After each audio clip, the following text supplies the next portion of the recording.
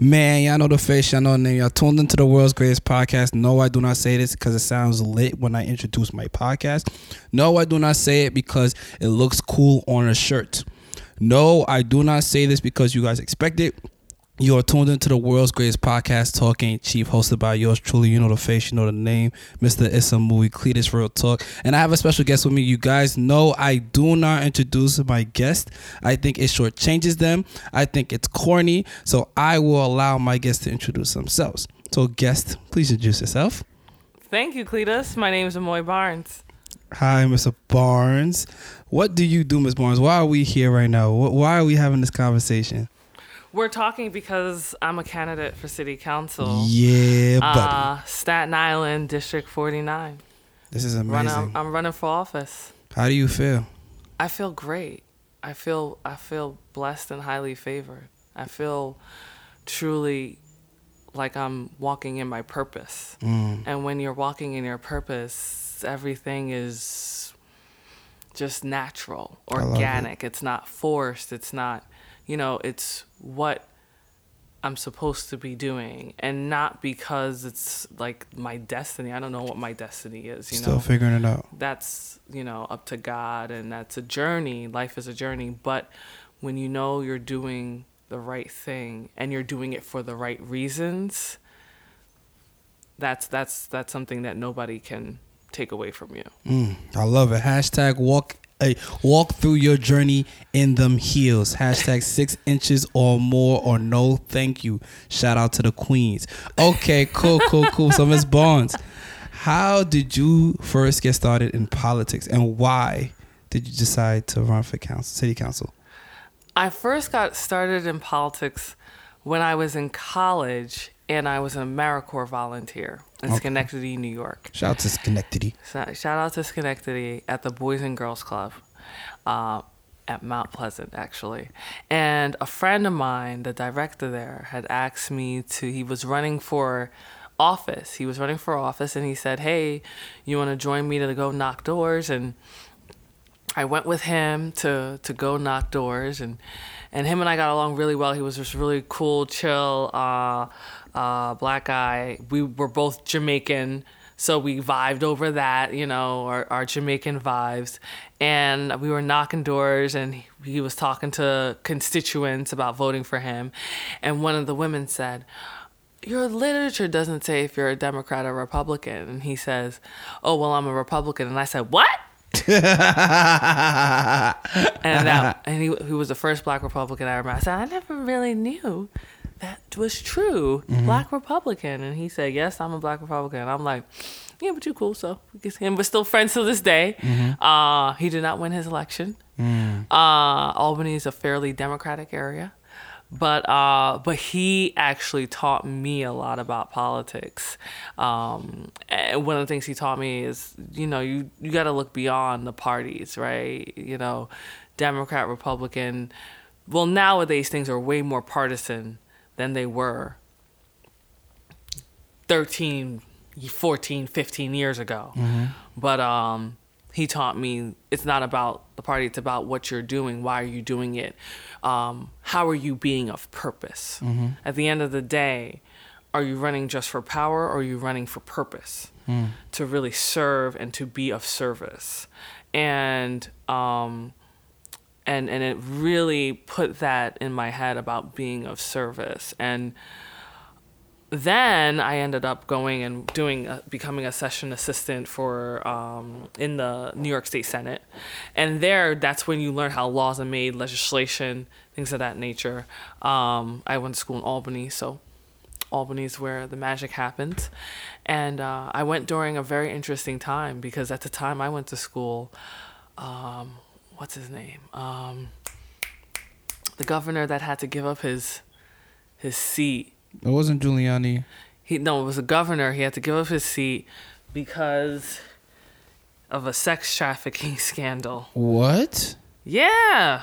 Man, this had to be way before my time. The governor who had to give up his seat because he was caught trafficking prostitutes across state lines from D.C. Oh, man. Drama. Politics, man. So after you were a session assistant, what else have you done? So after I was a session assistant, finished school, graduated with my undergraduate degree in sociology and history. Big sociology buff. I think it's important to really understand how society affects people and vice versa. And I went and I worked in government right here on Staten Island. I got a position with State Senator Diane Savino. Shout out to her. And it was great because I was her intern in Albany, and then when I moved back home, they hired me, and it was just a really awesome transition. And so I was young and excited and vibrant, and really it was just, I always say, it was like I just felt ready to just help everybody I possibly could. Mm-hmm. And so I was her scheduler at first, but I was horrible at scheduling. Shout out to all the schedulers, because scheduling is a very hard job. People don't realize, like, doing people's schedule is really no joke. I can only imagine. And then she says, okay, you're not very good at scheduling. We'll find something else for you to do. And she made me her director of constituent services. And, Senator Savino, she's not a micromanager. She's going to say, here's your job, do your job. That's what I expect of you. Mm-hmm. And so I had so much freedom to be able to figure out what the community needed, what being a director of constituent services is, which is pretty much helping people with their problems. Mm-hmm. People called with a problem. It was my job to know how to fix it. And learning how to fix problems is something that I'm very proud to say I'm very good at. Oh, man. Staten Island has a lot of them. And it's not to say that I can fix every problem. There's no guarantees in anything. But I do know from my experience that sometimes it's just about getting the right person on the phone. Mm-hmm. I feel that completely. And unfortunately, there has been barriers in our government where people don't have access to the resources and services that they're paying their tax-paying dollars for. It's really mind-blowing sometimes. What are some of those services that people have access to that they may not, like the average listener or the average American may not know they have access to? I think about a lot of times it's just people's lack of understanding of how government is supposed to work for them. Mm-hmm. And an example could be the fact that just recently I was looking at the taxes on, like people's property taxes. Mm-hmm. So many people aren't actually paying the property taxes that they're supposed to be paying because they are not signing up for what they qualify for. So if you're a senior, you qualify of a certain age with a certain income, you can actually qualify to get your property taxes reduced. If you're a veteran, you qualify to get your property taxes reduced. A lot of times people don't realize that there are so many services and resources that government has put into place to help people make their lives a little easier, but that information is not being communicated appropriately. Mm-hmm. I think that one of the main roles of government and your elected official is to make sure government is working for you. Oh, without a doubt. That's why they're getting voted into. That's office. What you're there to do. You're there to make sure government is working for the constituents that you're there to serve. And sometimes, people forget that. People forget that you really do work for them. Sometimes people get upset when you say, I don't work for you. No. You actually do. You really do. And my life has always been, I've been a career civil servant, and I'm a proud career civil servant, and I'm proud to say that I work for you. Like Cletus, I work for you. I appreciate you. And I don't have any, your tax-paying dollars pays my salary. And it's something that I always say, I'm proud to be able to serve you. I'm proud to be able to help make your life a little easier and help to make sure that you have access to what your tax-paying dollars pay for, because you pay plenty of it. But yeah, so I worked for the senator for a number of years, and it was during the recession. So when I say you've seen some hard times during the recession, you see some hard times. And so during that time, we did job fairs. We did a lot of things. And I remember at this job fair, it started at maybe 9 o'clock in the morning, and people were lined up from 7 a.m. And I was just like, I was like, man, like, people are suffering. And I think you always have to remember that you don't know what people's circumstances are. You don't know. You see people on the street. You don't know what their lives are. You don't know what they're going through. So just always remember to treat people with decency and respect and kindness and compassion. Because at the end of the day, that person, you don't know what they're suffering from. Without a doubt. So, you know, I'm appreciative of the time that I had in the senator's office, because it truly showed me so many perspectives of people's lives, and showed me that it doesn't matter if you're black or white or Asian. It doesn't matter if you're male or female. People are suffering. And all too often people are suffering in silence because they don't know where to turn and they don't know where to go. And I find a lot of the times, which is really disappointing to me, that when people go to their elected officials, it's usually because they literally don't know where else to go. It's like the last option at this point. It's the last option. And to me, that's always like, because when I would deal with certain issues, I'm like, oh my God, like, why didn't you come here earlier?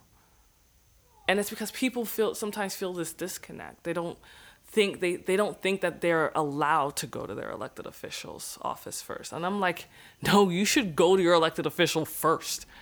Why not? They're literally elected to serve you. So they should be your first place to go. You shouldn't be going there when it's literally like, and I've seen this, your apartment has been padlocked by the marshals. And now you have no place to go. No, I feel that completely. Wow. So I'm really a big proponent of making government more transparent, making access to government more transparent, making access to, making people understand that I'm here to serve. I'm here to serve you no matter what your issues are. There is no problem, no issue that is too minor, because I'm supposed to be a resource. I'm supposed to say, okay, this is your problem. No problem. This is where you should probably go. This is how we can probably help. Or this is how we can't help. Because I've been in situations where it's like, yeah, you did yourself on this one. But that being said, a lot of times I've seen some things, and I'm grateful. Like I said, I think Senator Savino was just a great, she managed very well, and she allowed me a lot of room to grow and flourish and figure out who I am and what type of person I am, what type of leader I want to be. And she has, and I've watched her, and she has been kind of like a mentor to me, even when she doesn't know she's mentoring me, because you watch people. That's how you learn. You learn the type of person you want to be by just observing. You can only be what you see. You can't be what you don't see. So, you know, and then I left her office and went to the Peace Corps. And now you have decided to run for city council. Yes. And then I went to Peace Corps. I came back, served 2 years in Morocco. Truly a legacy of leadership. Peace Corps is an amazing opportunity. I highly recommend anybody and everybody to join Peace Corps. I think the world would be a better place if people did. I came back. I worked in some more government and politics, worked on campaigns. Then I got my master's, and I thought I was going to go to law school, but then I was like, nah, no, I don't want to go to law school. And then I started working at the mayor's office. And when I started working at the mayor's office and really working in local politics, that's when I was like, okay, I think I might want to run for office. It's not something that I always wanted to do. I really never thought about it. That was not where my mind was headed. I believed that, and I still do believe, you don't have to run for office to serve. There's so many ways to be a leader. There's so many ways to have purpose. But like I said to you in the beginning, I came to a decision that this is my purpose, and that I know that I could truly serve in a capacity very well. Oh, I feel it completely. I believe in you. I really do. I feel like 2021 is going to be a good year for you.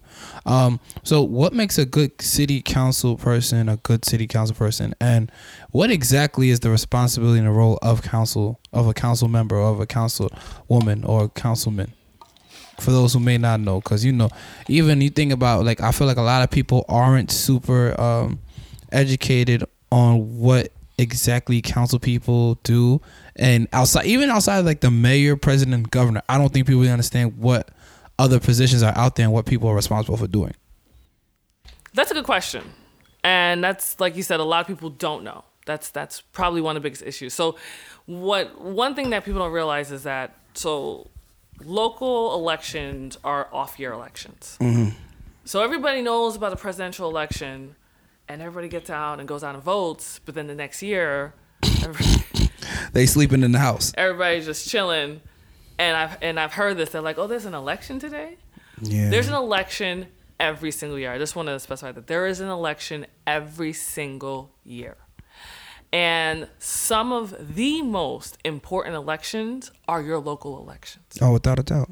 Because your local elected officials affect your life right now. Literally right now. And city council members are in charge of land use, budget. They also do create legislation on the city level, which is why the legislation they create affects people so immediately. Because it's instant. It's legislation that's localized and for the city. And of course, you have your state elected officials who create legislation on the state level, and you have Congress that creates legislation on the federal level. In all honesty, some of the most important entities are the Congress, the state elected officials, and your city elected officials. Then you have your judges, which are very important, which people always forget to vote for. And what do the judges do? Because I know, is it like the traditional judge that we see when you're about to go to jail? Or is it a completely other kind of judge that's really like on some other stuff that people don't pay attention to that they really should pay mind to? The judges affect a lot of things. So you have your civil court judge, your surrogate judge. Like, it's the judges that decide property. It decides what happens with divorce, money. Like, your criminal judges, a lot of them, I believe, are appointed. Don't quote me on that. But once again, who appoints them? Do you know who appoints your judges? The judge that probably had to get voted in to be the judge. Well, no. The mayor appoints plenty of judges. The mayor appoints judges. The governor appoints judges. Like, people in the executive appoints judges. The president appoints. So you have the executive level, which is your president, your governor, your mayor. Those are the executives. Then you have your legislative, your Congress, your Senate and Assembly, and your city council. And then you have the judiciary, Supreme Court, appellate court, all these different judgeships. The executives appoint the judges. Those judges that are not elected in are appointed in, which is why there's so much talk about the fact that what the president is doing right now is he's literally going to paint the landscape for what is going to happen in this country far after he's elected out of office. Mm-hmm. Far after, because judges are in office until 70. Judges, once you get a point, you're in office until you're 70 years old. Judges are the only ones that have mandatory retirement. Mandatory retirement at 70 years old. The only judges that don't have mandatory retirement are the Supreme Court judges. They have a judgeship appointment until death. They're the only ones. Did you hear that new song? Which one? Oh, we got to play it. What's the name of the song? It's called, we got to play this song. It's going to be heard. You got to be like her right now on, I'm going to play it for That's crazy. I didn't know that. I did not know judges, like, you could appoint, like, I didn't know that presidents, mayors, governor officials, I didn't know they appointed judges. And then whatever, like, I didn't know that. Is there a way you get judges out if they're not good judges? No. So if a judge is super racist and they're consistently, like, giving certain people of a certain demographic worse crime charges or worse like bail sentences or which worse sentences, point blank period. There's nothing that anybody could do. Like the judges now kind of dictate the landscape of how law will now go on. Once you're a judge, you are given power to literally change people's lives. Yes, remember that there was a one. You have to literally the only way he really, if a judge is doing that, then that's when somebody has to make a complaint, and the federal government does an investigation. And although it is illegal, the federal government has to do an investigation. Somebody has to do an investigation on that judge. Sometimes they just move them to someplace else. Sometimes they're like, we're going to move you someplace else. You have to have been doing something egregious. Like, there was that judge that was actually getting paid to send black children to private prisons. Juvenile private prisons. Like he was getting paid. He was doing something illegal because he was being bribed. But when you're a judge, you're appointed because somebody is saying that I trust your character, I trust your content, and I trust your decision making to judge what is right and wrong via the law. And that, what if they're not even like, and I'm assuming a lot of people that they're sentencing may not be from the communities, or they might not be as culturally competent with, some of the people that they might be judging. And if it's not, like, because I would assume that the judge has to be unbiased across the spectrum, but we know in America that's not always the case. That's the way it's supposed to be. You're supposed to be judging based on the law. And of course, their judge is given the leeway to make a decision about what type of sentence to sentence somebody based on the crime and all these different things. But you're absolutely right. One of the issues is the fact that you do have people who are making judgment on others that have no true compassion and understanding for the circumstances of that person's life, which is why it is extremely important for those who are in their community to participate in those elections, because you want to make sure that you get somebody into office as a judge that's going to represent and understand the needs of that community and what's going on in that community. A lot of times, one of the biggest, when people don't vote, there's somebody out there that wants you not to vote because they benefit from you not voting. Your lack of vote, that lack of vote is a vote. Trust me, it is a vote. It is a vote to make sure that somebody gets into office that has their agenda. And that agenda will not in any way meet the standards of you or your community. Mm-hmm. But it's called, okay, so the rapper is called Yellow Pain, and he wrote a song called My Vote Don't Count. And it's really, can I play it for you guys? Go ahead. It's like the flyest thing. I love it. Hold on, let me see if I can do, what do I have to do?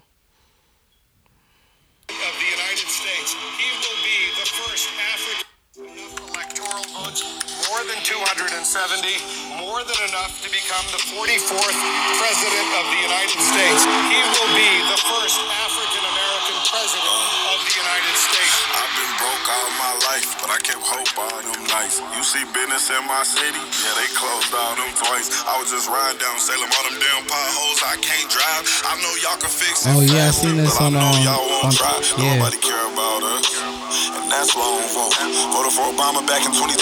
I remember that's when I had hope. He was saying yes we can, and everybody got less food stamps. And when I turned 21, I was still broke. I'd never vote again. I don't think I ever had a president make my life better. Did it all on my own. Ain't no politician ever do a nice gesture. I don't even know the man's name. I ain't never seen him one time ever. Tell me how she gon' help the city. What I'm supposed to do, write letters? What I'm supposed to do, blame Trump? He ain't never really gave it. Ain't nobody raised minimum wage. None of these jobs pay enough. I think they just wanna keep us broke, cause they ain't putting none in place for us. This how all my people feel, but we gotta learn. We complained enough. Let me change it up. Everything I just said, everybody I know think the same way. See, they don't wanna see us vote, and we never do, so we see the same thing. But all our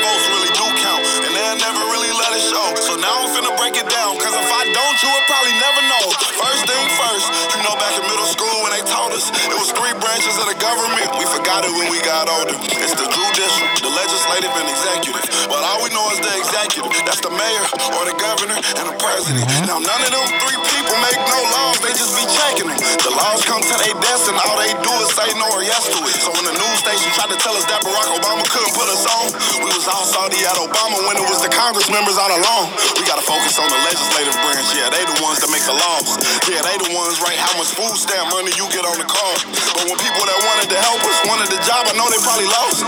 Cause we ain't even know their name, we ain't know their face, we ain't know it all. So the Congress or the State House, that's legislative, they make laws. So what we want from the president is what they do.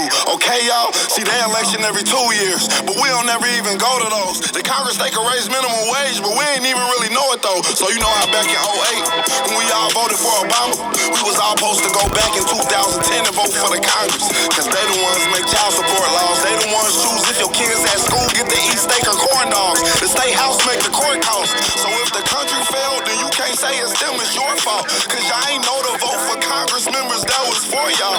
And they don't gotta leave after 4 years, and we just let them sit. See, they don't wanna tell you this, they want you to focus on the president. Now the 3rd branch is the judicial, that's judges. They the reason why John Crawford and Trayvon ain't had justice. So when Meek Mill got locked up just for popping willies, we blame the judge and not the city when they let her get voted in. Cause they ain't know who to vote against. Imagine life on the other side. Roads better, schools better, everybody get their license back. Grocery store food better, custody of your kids back. Homeless people get new shelters. If we gon' fix the U.S., we gotta start with them 2 letters. Me and you. Somebody told us that the government wanna keep us broke, but the only reason why those people in the government is cause we ain't vote. And I ain't talking about the president, I'm talking about the ones we ain't know. See, they was gon' try to keep it low, but it's gon' hurt them when they see the pros. Every time you stay home, someone is making a decision about you. That's crazy. And you know what's really crazy about it? It's very true. Like, everyone is so concerned with just Donald Trump, President Obama, and the presidential election. And even you see it when it comes to like media coverage. You don't really see any real media coverage when it comes to like Congressman and Senate, anything local government, nothing. Nope. They don't ever talk about it. They don't ever talk about the bills that are being passed or not being passed. Like, Congress is passing bills. We just don't know what they are. That's true. Like, they pass things. We don't know what it is. And sometimes they don't pass things because no one's going to advocate for them. No one's going to lobby for them. Nobody's going to advocate for them. Nobody's going to push for them. They pass things and then it goes to the Senate. And then the Senate has it sitting there because president don't want to sign it, whatever it is. But either way, people forget that you have to participate. You have to participate. You have to be an active member in your future. Because trust me, there are people out there deciding your future for you. Oh, without a doubt. Like, if you don't want to make a decision, somebody will. Mm-hmm. Somebody will. And don't get me wrong, I think one of the things that I liked about the video is that, and he said, you know, a lot of folks voted for Obama in 2008 and they felt like nothing changed. Mm-hmm. It's true. You know? And a lot of people blame Obama for it. And a lot of people blame Obama for it. But people weren't looking at the Congress and asking Congress, why weren't you passing bills? Why weren't you raising minimum wage? You know what the federal minimum wage is? What? It's like $7. Mm-hmm. Like, that's an abomination. It's like $7-8. In 2020, you want people to live off of $7-8 an hour? I don't even know if you could be able to afford an apartment in New York City off of $7 an hour. I don't know how many hours you'd have to work. And I'm not even talking about New York City. Think about other places in the country. Mm-hmm. You know, and yes, God bless the legislator here who raised the minimum wage to $15 an hour. But sometimes you think about that and it's like, well, I went to McDonald's the other day and a meal cost me $10 now. So what do people do? They just raise the prices on things. Mm-hmm. Politics seems really ugly. So, like, why would you, you know, like, want to jump into politics knowing that this is the kind of, like, of things you would have to go against, especially being a black woman on top of that? I think that one thing that I have realized is that you have to really know yourself and know the type of person you are. I'm not going to let politics change me. Because at the end of the day, this is a part of my motto, people before politics. I understand the politics. There's always going to be these politics, right? But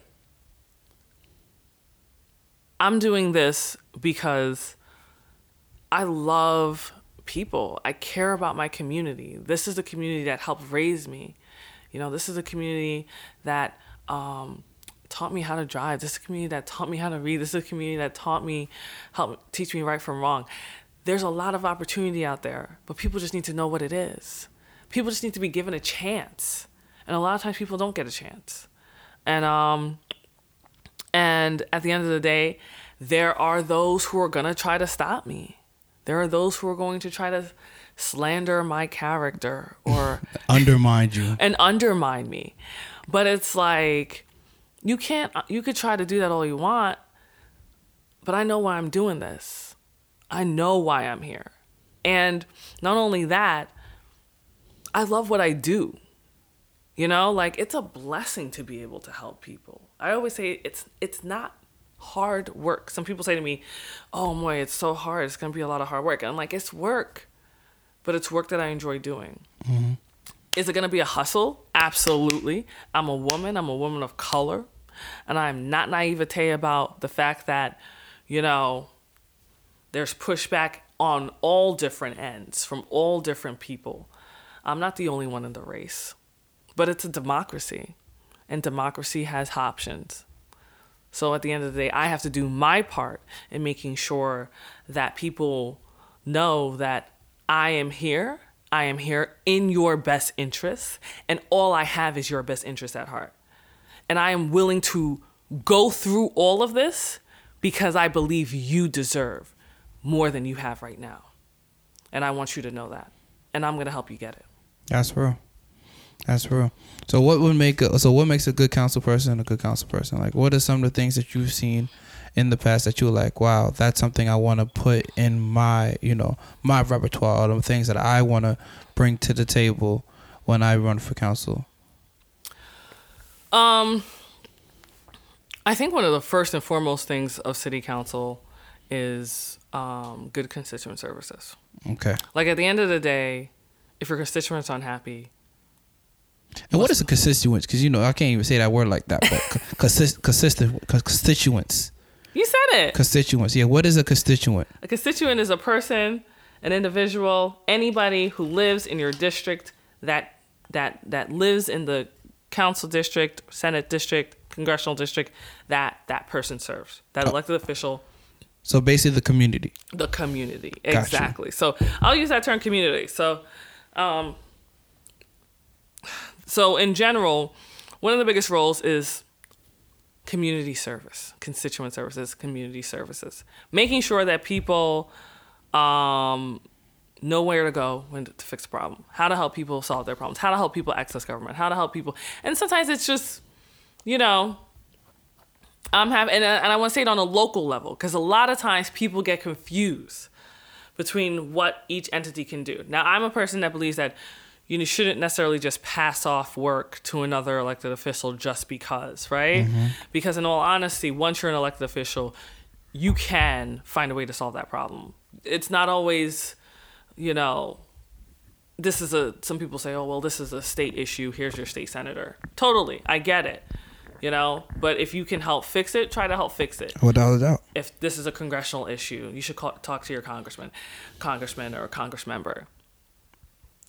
That's the role of your elected officials, is to be working together. First and foremost, your city council member is supposed to be working with their local state senator and their local congressional member and their local district attorney and their local borough president and the local mayor. Everybody's supposed to be working together to make sure that, once again, you as the community are serviced appropriately and that your tax-paying dollars are being used to provide you with as much opportunities as possible. Mm-hmm. To me, it's not really separate. It's just a collaboration. So that's first and foremost. And then for city council, there are two big things. City council focuses on land use, which is how public property is used for public use, and the budget, which is how tax-paying dollars are used for public use. Two very important things.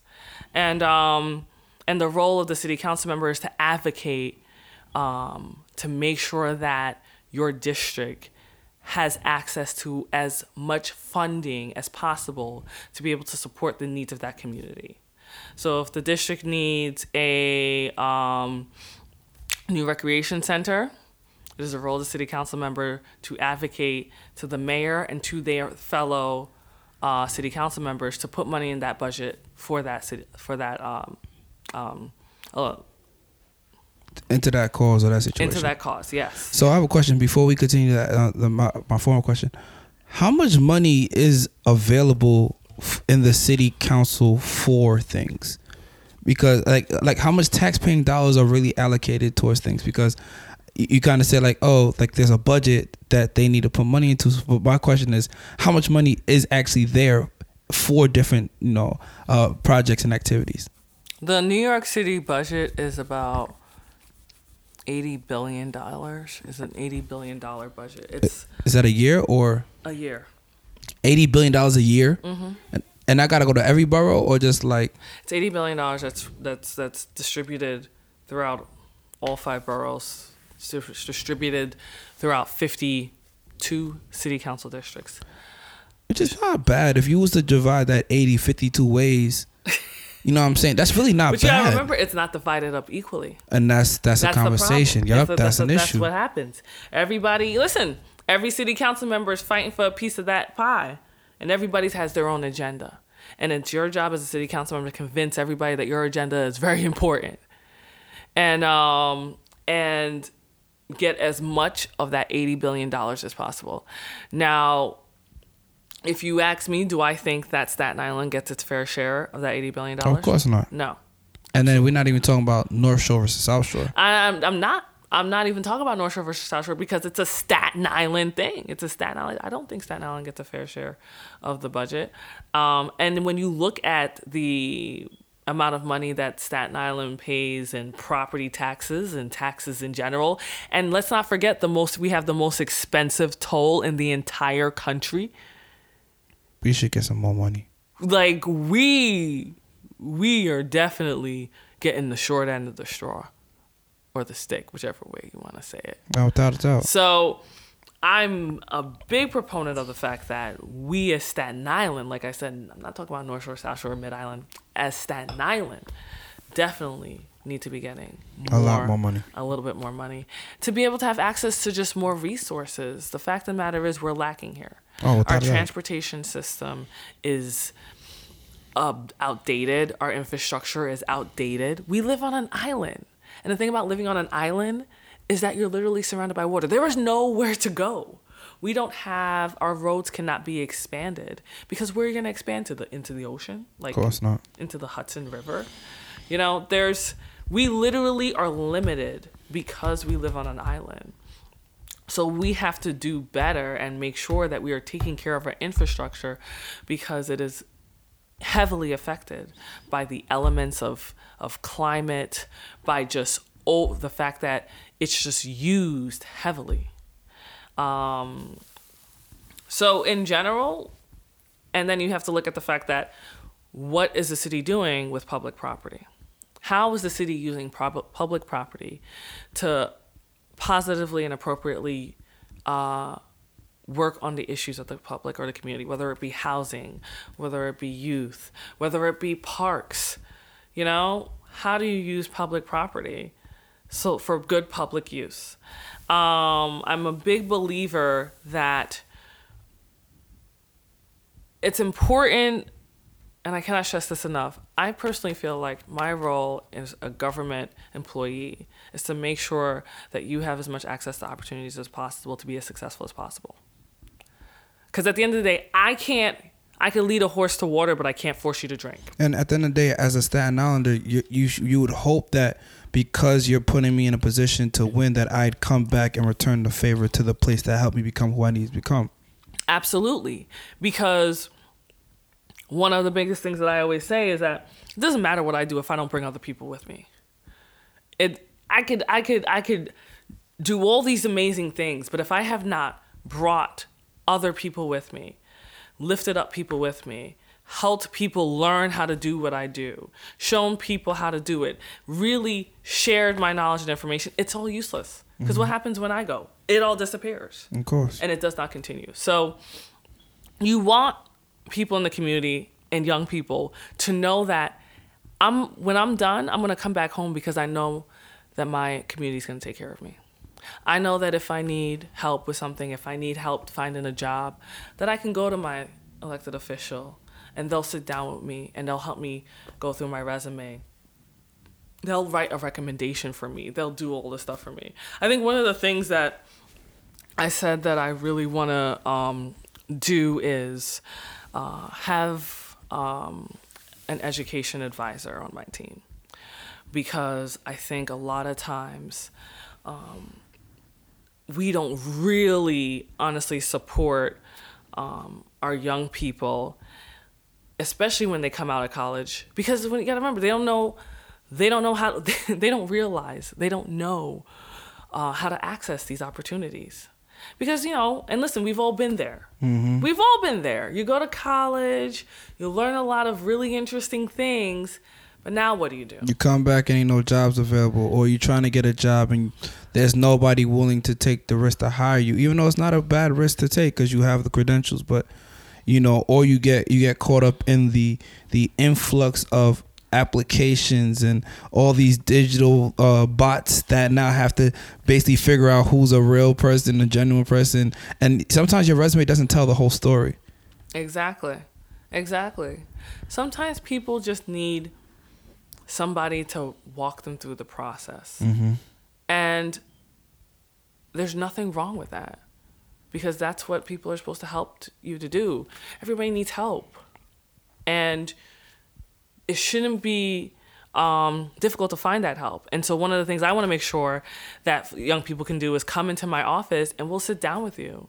We'll sit down with you and we'll walk you through that process, because I want you to be successful. Because when you have successful young people, that means you're building a successful community.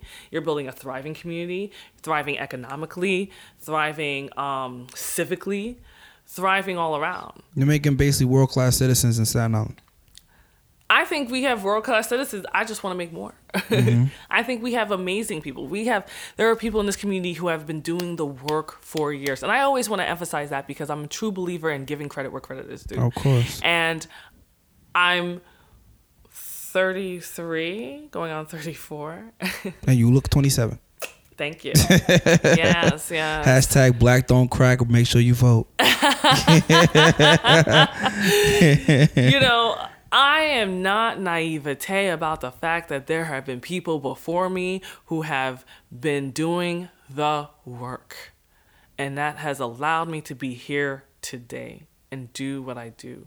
Councilwoman Debbie Rose was the first Black elected official in Staten Island. And that is a trailblazer. Mm-hmm. And that is something to be proud of.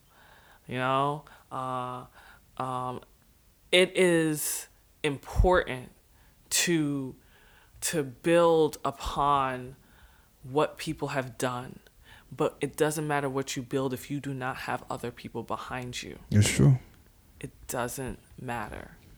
So at the end of the day, I look at our community and I see young people struggling. And it's not because they're not smart. It's not because they don't want to work hard. And it's not because they have behavioral issues. It's not because they have behavioral. It's because they just don't know where to go. But there are amazing people in this community doing amazing work that are truly have been doing the work for a very long time. They're trailblazers. I don't even want to call out any of them, because then somebody's going to be like, oh, you didn't say my name. Mm-hmm. But those who know what they're doing. But they know what they're doing. They're out there. And there are people don't know what they're doing. I'm sure there's plenty of people out there doing work, and I don't know what they're doing. But I just want to say, first and foremost, thank you. Thank you. Because if it's not for them, none of us would be here. That work allows us to do what we do. That work allows me to say I'm running for office. So thank you to everybody out there doing the work, whether you're a teacher, whether you're a guidance counselor, whether you're a doctor, a lawyer, whether you're a good landlord. Shout out to the good ones. Shout out to the good there are good landlords out there. Sometimes landlords get bad raps. But there's some horrible tenants out there too. That's why I'm not shouting out Section 8. We are not cool. Oh, I'm not going to go there. We are not cool, Section 8. I'm not going to go there. I'm a big believer that, and I've always said this, from my experience, I truly believe, and maybe this is the naivete part of me, that 99% of people are good people. Oh, yeah.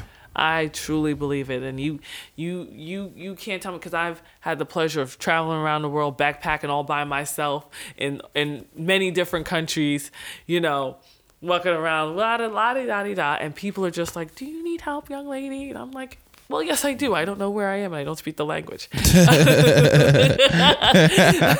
I'm just here. But and I tell you, you know, so I'm a big believer that most people are good people, and I just want to, like I said before, build upon the work that has already been done by my predecessors and by those who came before me, and do even better.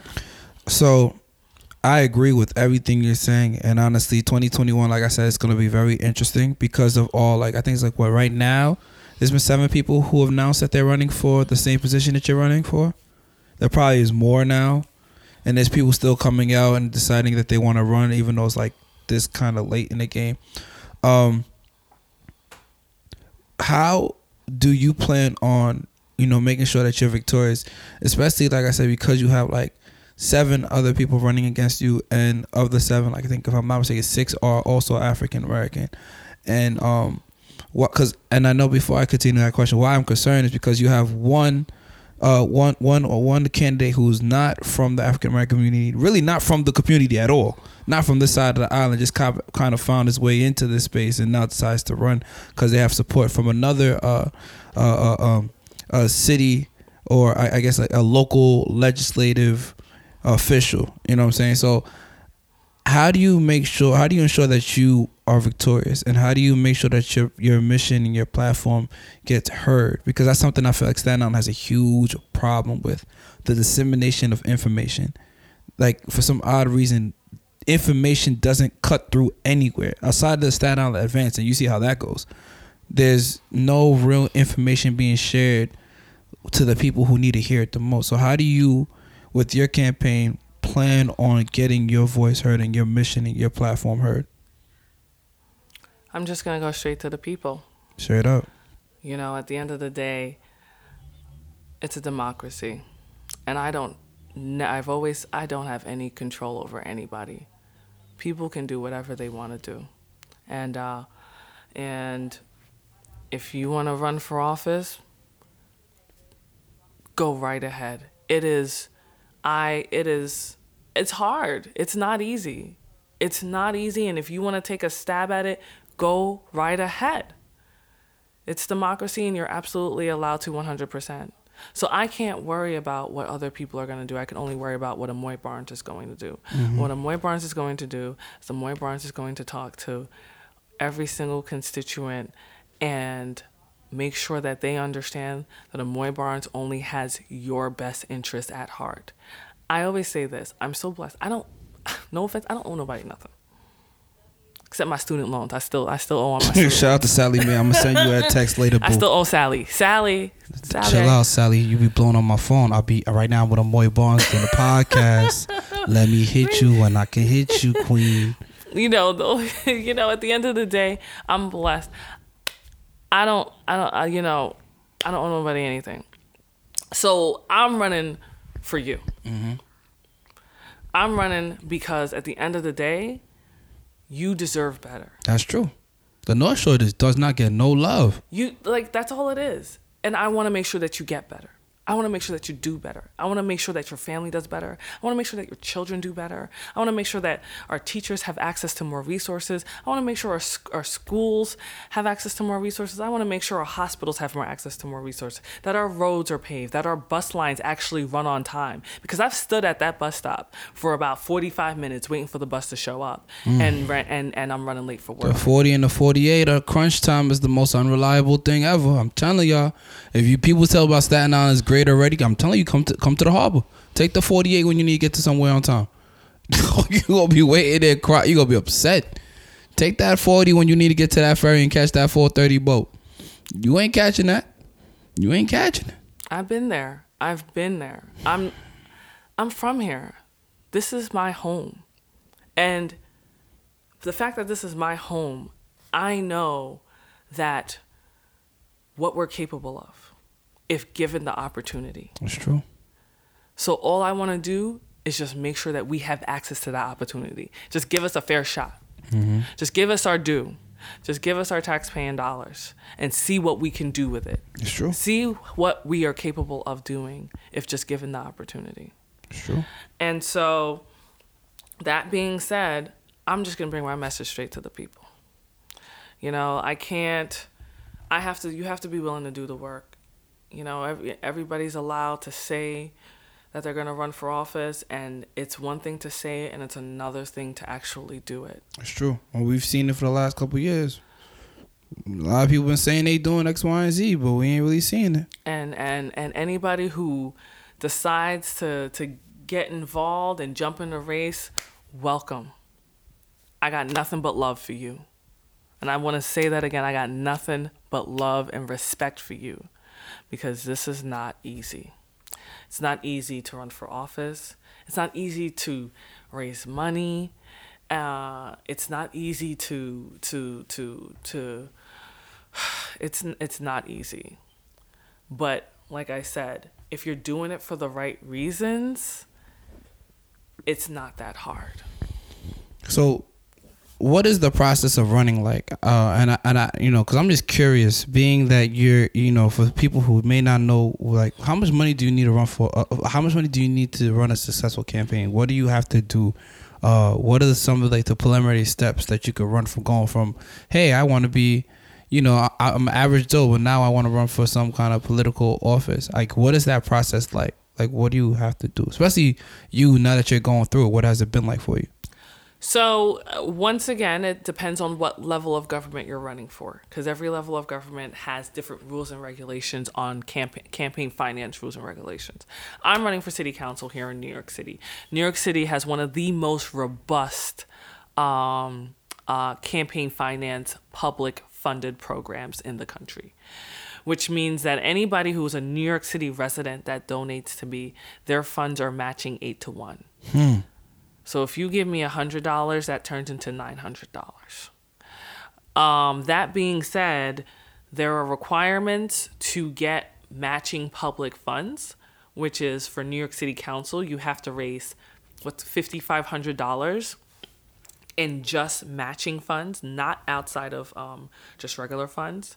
And you have to get 75 people plus in the district to donate $10 or more to you. And when you do that, you will get public matching funds somewhere around $100,000. And currently, where are you at right now? Right now, I've raised $20,000. I'm on the road to do more. My last filing was $20,000. So I did my first filing on January 11th. And I am humbled and proud to say that I, no offense to anybody, but I outraised the other candidates. So right now, out of the candidates that have filed, I raised the most money. And it's still early. And it's still early. I'm still going. I haven't. It's going. It's a marathon. It's not a sprint. It's a marathon, not a sprint. And I'm a runner, so I got the endurance for this race. I love it. Okay, cool. So if anybody wanted to find a way to reach out to you, sit with you, speak with you, etc., how can they go, or support your campaign? How can they go about doing so? Well, first and foremost, just call me. No, seriously, I really am a big believer. Like, just call me, and we'll go from there. I love talking to people. As you can tell, I'm a talker. Cletus, I'm a talker. I know. I probably talk too much. No, you talked perfectly fine. You did a good job. So I'm a big believer. Like, nobody's that important. You know, sometimes people start running for office, and they're like, oh, you know, you gotta like get, you know, create another number so people don't have your real number. Man, I ain't that important. And if worst comes to worst, if you don't want to talk to nobody, you could just put your phone on Do Not Disturb. Yes, exactly. 646-593-5927. Holla at me, okay? Something about you. So, boy, I see that you doing your thing over there. I saw you at the meeting, and I want to let you know. I want to find a way I can support you. You know, can I support you? You know what I'm saying? Can I show you love some type of way? So, also, if you want to donate to me, if you want to donate, throw me a couple of. That's what it is. We in America. You better talk them change. Talk them coins. Money. That's it. NYC Votes. You go to NYC Votes. Type it in. Google it. NYC Votes. And all you have to do is type in my name. Amoy. AMOY. Barnes, like Barnes and Noble. BARNES. Type in my name and I pop up because I'm the only Amoy Barnes you'll ever meet. Facts. Okay, cool, cool. And you could donate online through NYC Votes. And right now, my team and I, we're working on the logistics of our website and this and that and the third, which is exciting. Like, these things are super exciting. Sitting down, working on policy. I really, you know, like, there's a lot of different things to this, but I love it. I love sitting down and talking about policy, and I love talking and getting people's ideas and opinions and reading about what's going on and what other people think. I think, you know, to be a good representative, you have to always be willing to learn and listen, because there's so much information out there and there's so much knowledge out there, and I will be the first one to tell you I don't know everything. I do not know everything. I probably don't even know a quarter of everything. But I'm always more than willing to learn. I'm always more than willing to listen. And that is a very important thing, because the world is moving so fast. We're globalizing. We're changing. Look at the things happening, you know? Like, I want to get Staten Island, you know, there's all this talk about succession. We live in New York City. Why would you want to succeed from that? We live in literally, and I will say this, I have had the wonderful pleasure of going to so many different places. We live in one of the greatest cities in the entire world. There hasn't been in any place that I've been to that can compare to where we live. Why would you want to succeed? Now, like I go back and say, do we get our fair share? No, I don't think we get our fair share. And that's why I'm going to work very closely with my fellow electeds to make sure that we do. Whether you're Democrat or Republican, I don't care. We're Staten Islanders. You know, Staten Island proud. West Brighton proud. Harbor proud. You know that. Rosebank proud. Port Richmond proud. Tompkinsville proud. We're Staten Islanders. So at the end of the day, let's do this. Let's get our fair share. Let's make this happen. We live in the greatest city in the world. There's no reason for us to succeed. Let's enjoy what we have. I love it. Okay, cool. If anyone want to follow you, you get out your number. I think everybody got to follow you on nothing or reach out to you. I mean, you got the Facebook page. Amoy Barnes. It's at Amoy Barnes for City Council. It's my Facebook page. My Insta is at Amoy Barnes. My Twitter is at Amoy Barnes. Shout out to you on Twitter. Shout out to me on Twitter, on Insta, on Facebook. I keep it simple because I'm Amoy Barnes. I just keep it simple. So hit me up. I'm pretty quick to respond. You could also email me. Not just call me. It's easier. All right, cool. Send me a message. All right, well, and my website, AmoyBarnes.com. Beautiful. Keep it simple, right? Simple. AmoyBranch.com. AmoyBranch.com. Coming soon. Coming soon. All right, yo. Thank you so much for tuning in. Like I said, if y'all love the podcast, y'all love the brand, follow the podcast, follow the brand at Talking Cheap Network on Instagram. Follow the program, the people who brought you the program, the Cletus Group at the Cletus Group. And yeah, y'all tuned to Talking Cheap. Thank you so much, Amoy, for being on. I appreciate you. Thank you, Cletus. Amoy Did you tell everybody what's going on? No, I didn't. You didn't tell everybody? Nah, I didn't. Cletus, do you want me to tell him? Go ahead, tell him. Oh, what? I'm so proud of Cletus. You are amazing. Like, honestly, I haven't known you for a very long time, but you truly have this amazing positive energy, and you're doing such wonderful things. Thank Cletus you. is going to get his PhD at Howard University in, what is it again? In communication, culture, and media studies. What? Yeah, it's gonna be interesting. It's going to be lit. Very much so. And I'm gonna be there during the presidential year, like the election year. It is so awesome. I'm so proud of you. I love what you're doing. I love this podcast. I think that I'm so proud of you for going back to school. It is a brave thing to do. It is not an easy decision to make.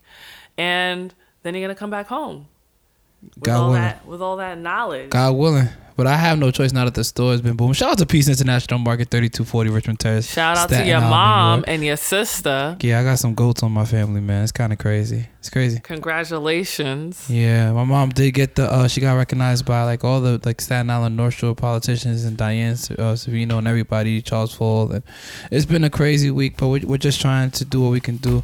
But like I said, you tuned in to Talking Cheap podcast. Thank you so much for listening. And y'all know how it goes, Talking Cheap, and it's not that deep. It's a vibe.